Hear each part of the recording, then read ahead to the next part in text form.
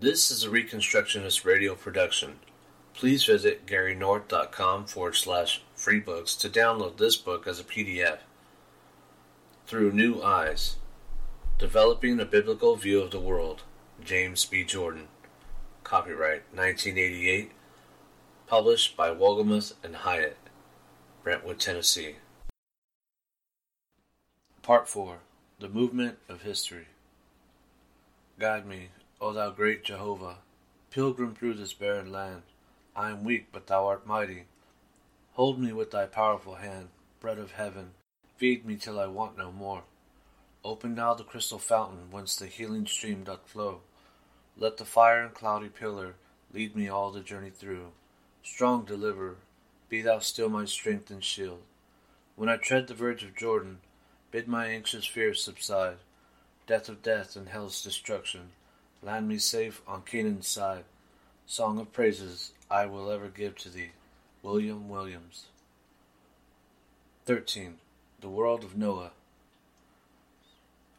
We have already looked at the rite of world transformation in Chapter 10. We now begin to apply it to the world and to humanity. We shall find that biblical history follows the following pattern. After the fall of man, the world entered into a decline. This decline is always a prelude to God's first step, which is his taking hold of the situation. God comes to a man, a prophet, and announces judgment on the old world, and his intention to form a new world. To use the language of the Bible, God announces the destruction of the old heavens and earth, and his intention to create a new heavens and earth. For instance, at the flood, the first physical heavens and earth were destroyed, and a new physical heavens and earth were set up, which will endure until the return of Christ. At the cross and resurrection of our Lord, the old Adamic heavens and earth were shaken down, and new heavens and earth were set up, with the God-man seated on the heavenly throne. Thus, in a judicial sense, the new heavens and earth began at that time. At the end of history, the present heavens and earth will be transfigured into the fullness of the new heavens and earth.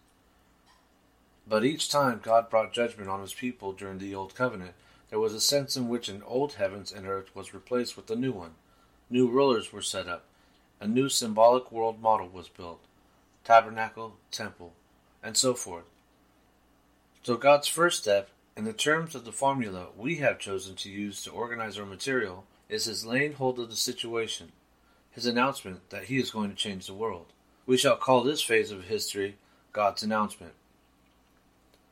Second, having grasped his people in his hand, God moves them from one place to another, from one situation to another, from one world to another. We shall call this transition an exodus. The exodus from Egypt is the most celebrated of these transitions, but hardly the first or the last, as we shall see.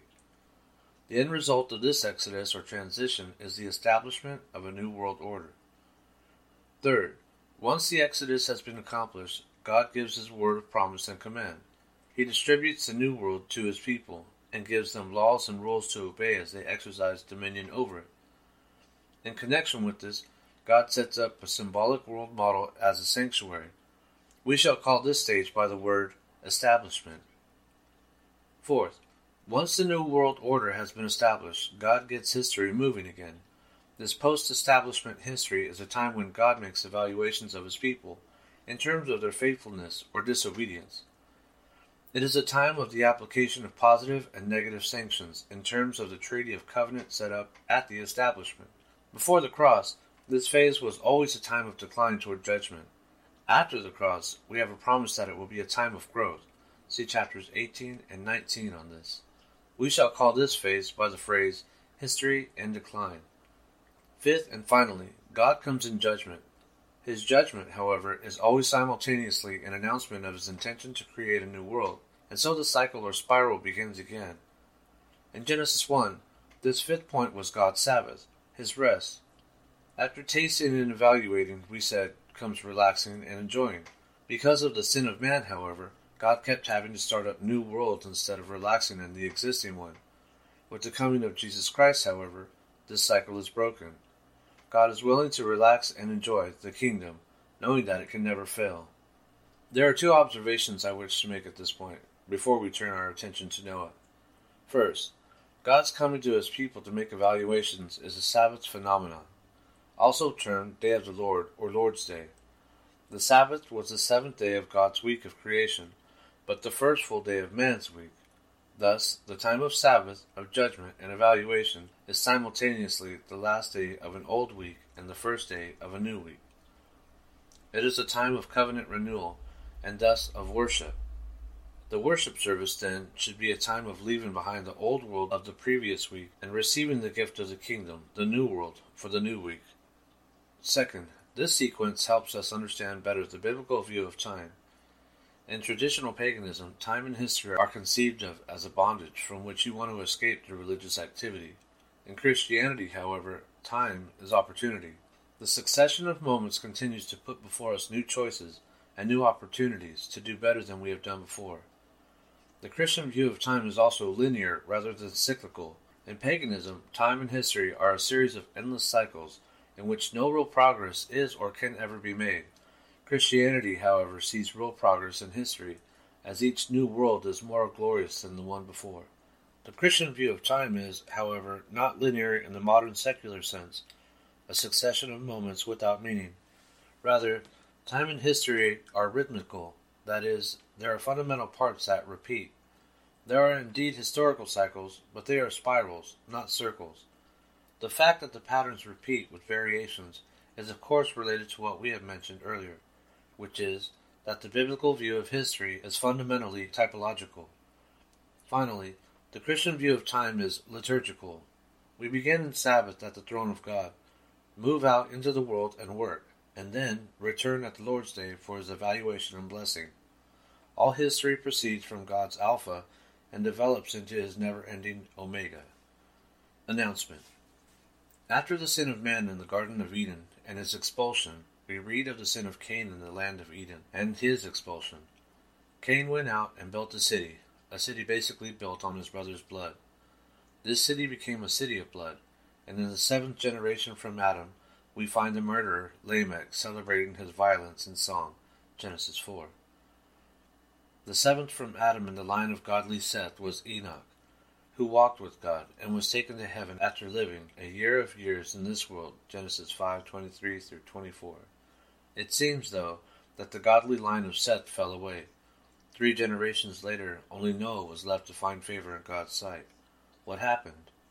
I believe that the line of Seth committed the sin of intermarriage with the line of Cain, and that this is what is meant by the statement that the sons of God, Sethites, saw that the daughters of men, Cainites, were fair, and they took wives for themselves, whomever they chose. Genesis 6, verse 2.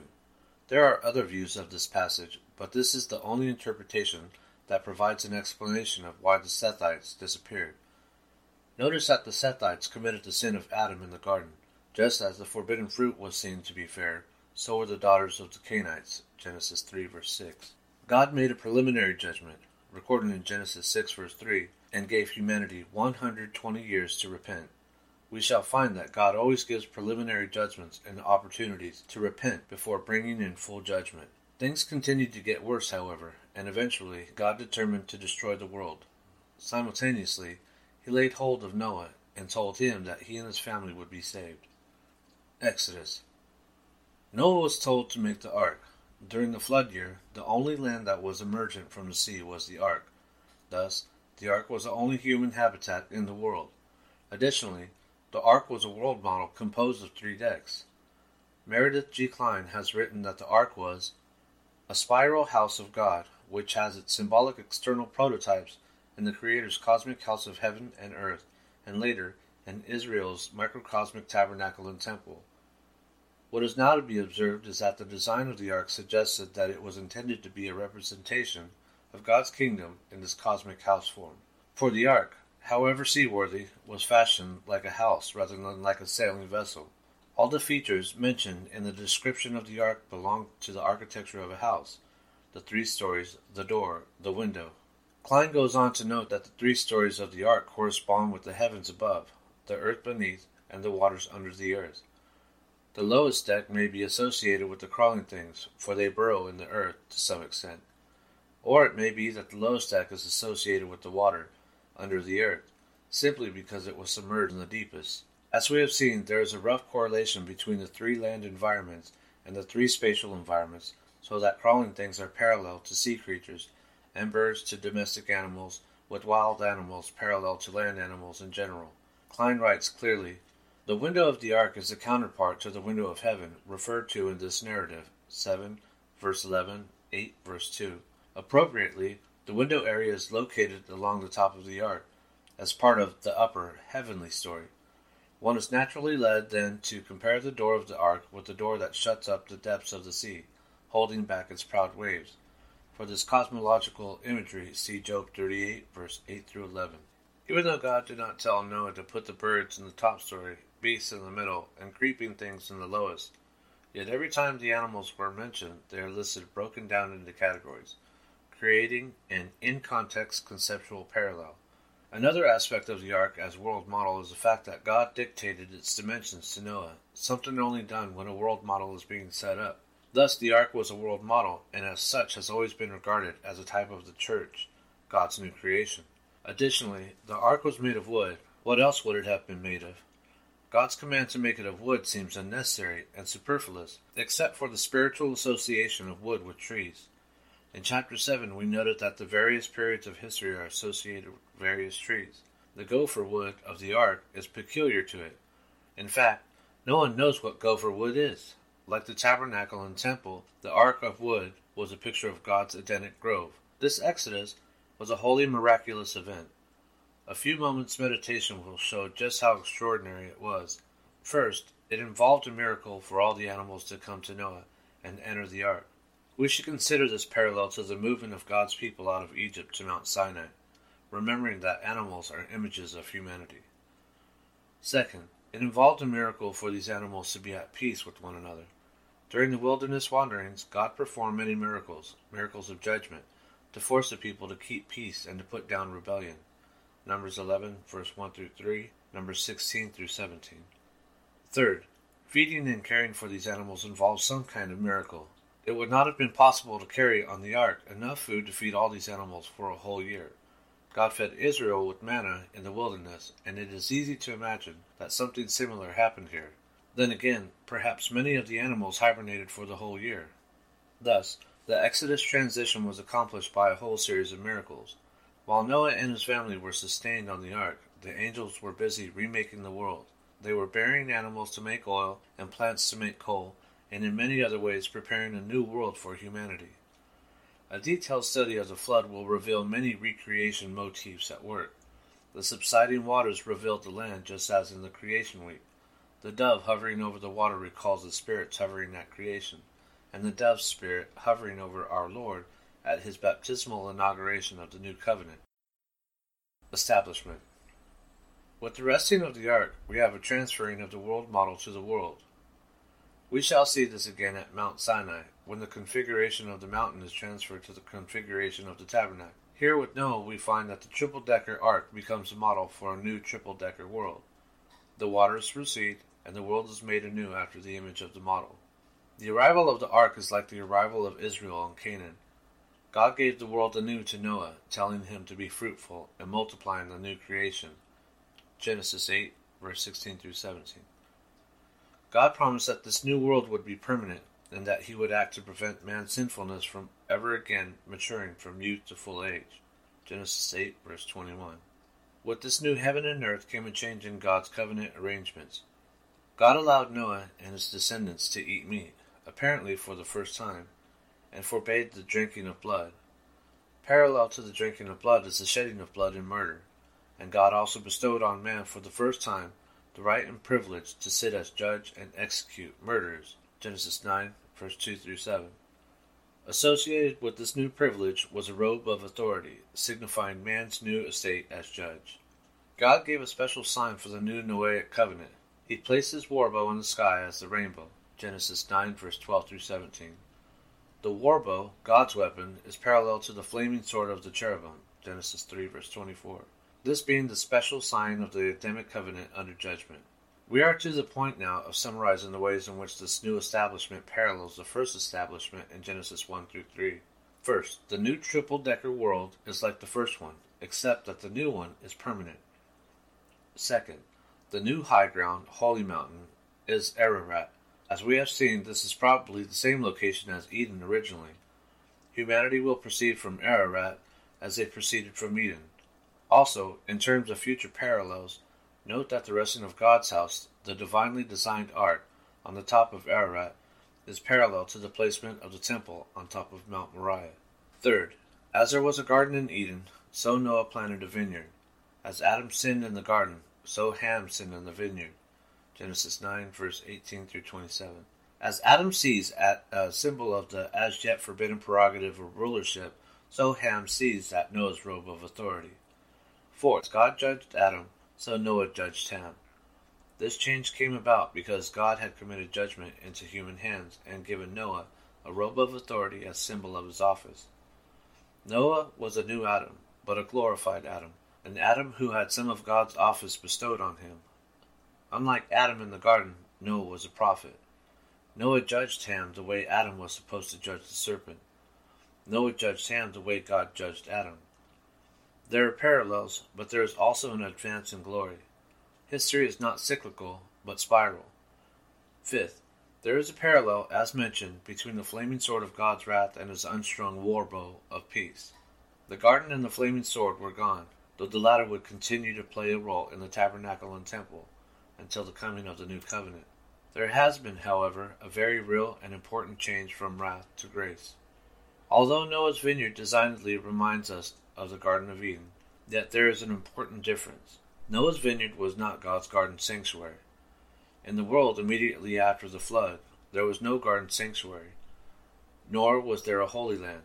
Remember that God originally created the world, and then set apart the land of Eden, finally planting a garden sanctuary in Eden. We find the same sequence after the flood. Until the time of Abram, there was no special land set apart. Until the time of the tabernacle and its courtyard, there was no earthly garden sanctuary in the world. So, what was this new heavens and earth after the flood like? Well, first, in terms of world structure, we have the 70 nations of the world given in Genesis 10. Although the number of nations in the world soon grew beyond 70, the symbolic number of the nation remained 70 in the Bible. Before the flood, the land of Eden had been dominant over the whole earth. All the rivers came from Eden. After the fall of man, the land of Nod, with its counterfeit city sanctuary, Enoch, dominated the world. Genesis 4:16 through 24. There was a one-state world, ruled by the Nephilim, mighty men. Genesis 6, verse 4. There were not many nations, though various lands had been listed in Genesis 2. Rather, there were simply two genealogical lines, and the line of Cain came to dominate the world.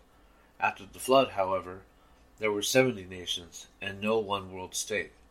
Second, in these 70 nations we have city-states ruled over by priest-kings. The preeminent biblical example of this is Melchizedek, who was priest of God Most High, and also king of Salem, later Jerusalem. Genesis 14, verse 14 through 22. This rule by priest-kings, or by kings and priests, chiefs and medicine men, together, is an advancement over the situation before the flood. Thus, the political heavens before the flood were the mighty men who dominated the whole earth, while after the flood, the political heavens were the priest-kings of the 70 separated nations. Some of the priest-kings were godly, and some were ungodly. But whatever the case, we have moved into a new heavens and earth, with nations and city-states. This would continue to be the situation in the world at large until the time of Israel's exile, when we move into the world imperial stage of history. For as long as Israel remained a nation, however, the Gentile world was also organized into nations with city-state capitals. Third, as just noted, the name of God in use among the nations was God Most High. God Most High was regarded as possessor of heaven and earth, a name of international significance. Melchizedek, priest of God Most High, Genesis 14, verse 18, blessed Abram with these words, Blessed be Abram of God Most High, possessor of heaven and earth, and blessed be God Most High, who has delivered your enemies into your hand. 14, verse 19 through 20. The name God gave the Hebrew patriarchs was God Almighty, the God who has the ability to fulfill his promises. Genesis 17, verse 1, 28, verse 3, 35, verse 11, 48, verse 3. Melchizedek, however, used the Gentile name. Note also what Abram said to the king of Sodom, I have sworn to the Lord God Most High, possessor of heaven and earth, that I will not take a thread or a sandal thong or anything that is yours. 14, verse 22 through 23. Abram identified his own God, the Lord, with the one known among the Gentiles as God Most High, possessor of heaven and earth. In summary, the world established under the Noahic covenant had the following aspects. Names: God, God Most High, possessor of heaven and earth. People, God-fearers. Acts 10, verse 2, 22, 35, 13, verse 16, and 26. The grant, the whole earth.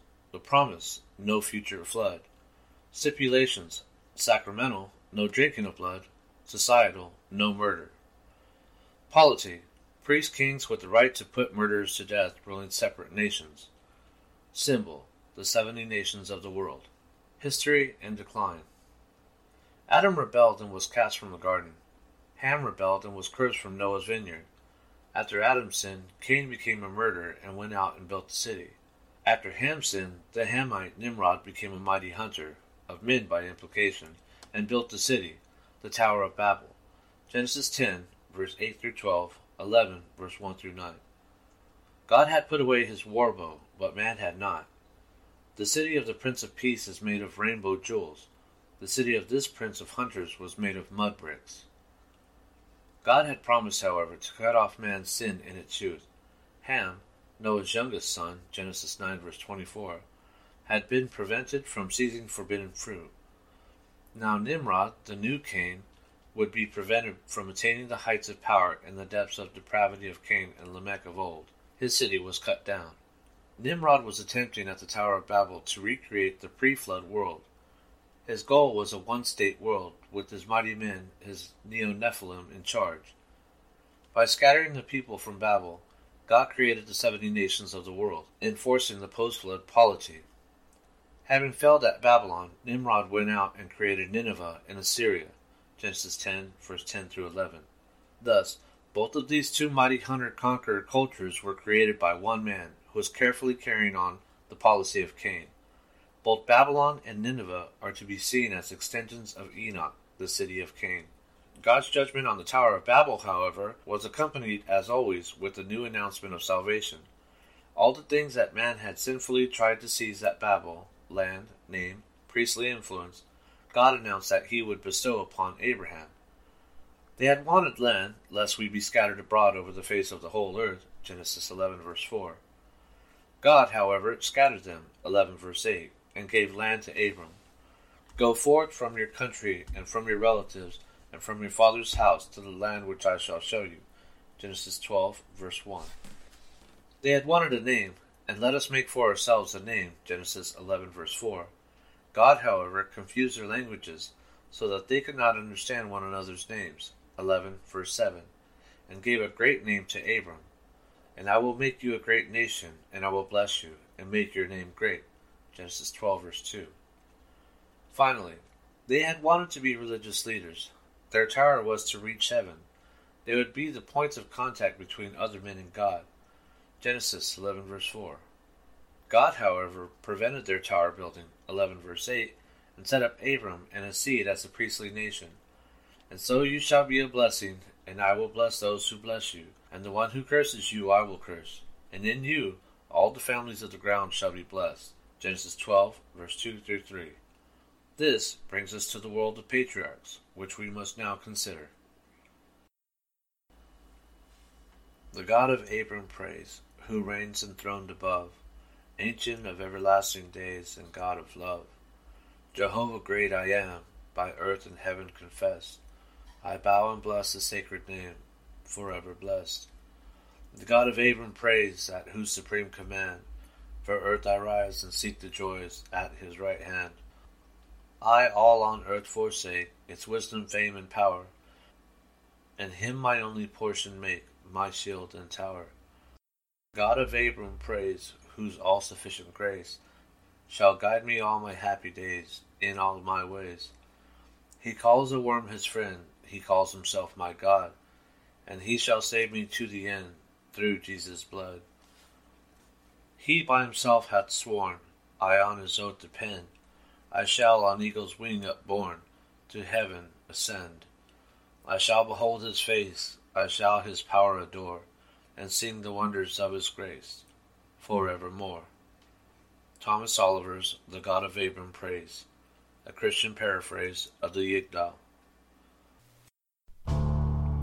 The Reconstructionist Radio Podcast Network brings to you a complete lineup of podcasts where you will hear practical and tactical theology. Our desire is not simply that you consume our shows, but that you also live out your faith in every area of life. We can talk all day long about these things, but if we fail to put them into practice, then we fail as ambassadors of Jesus Christ our King. Subscribe now to your favorite Reconstructionist Radio Podcast Network shows, or you can subscribe to the Reconstructionist Radio Master Feed, where all of the content we produce, including the audiobooks and audio articles, will pop up as soon as they are available. And don't forget to visit ReconstructionistRadio.com to volunteer as a narrator or to partner with this ministry financially. May the Holy Spirit stir you into action for Christ and His kingdom.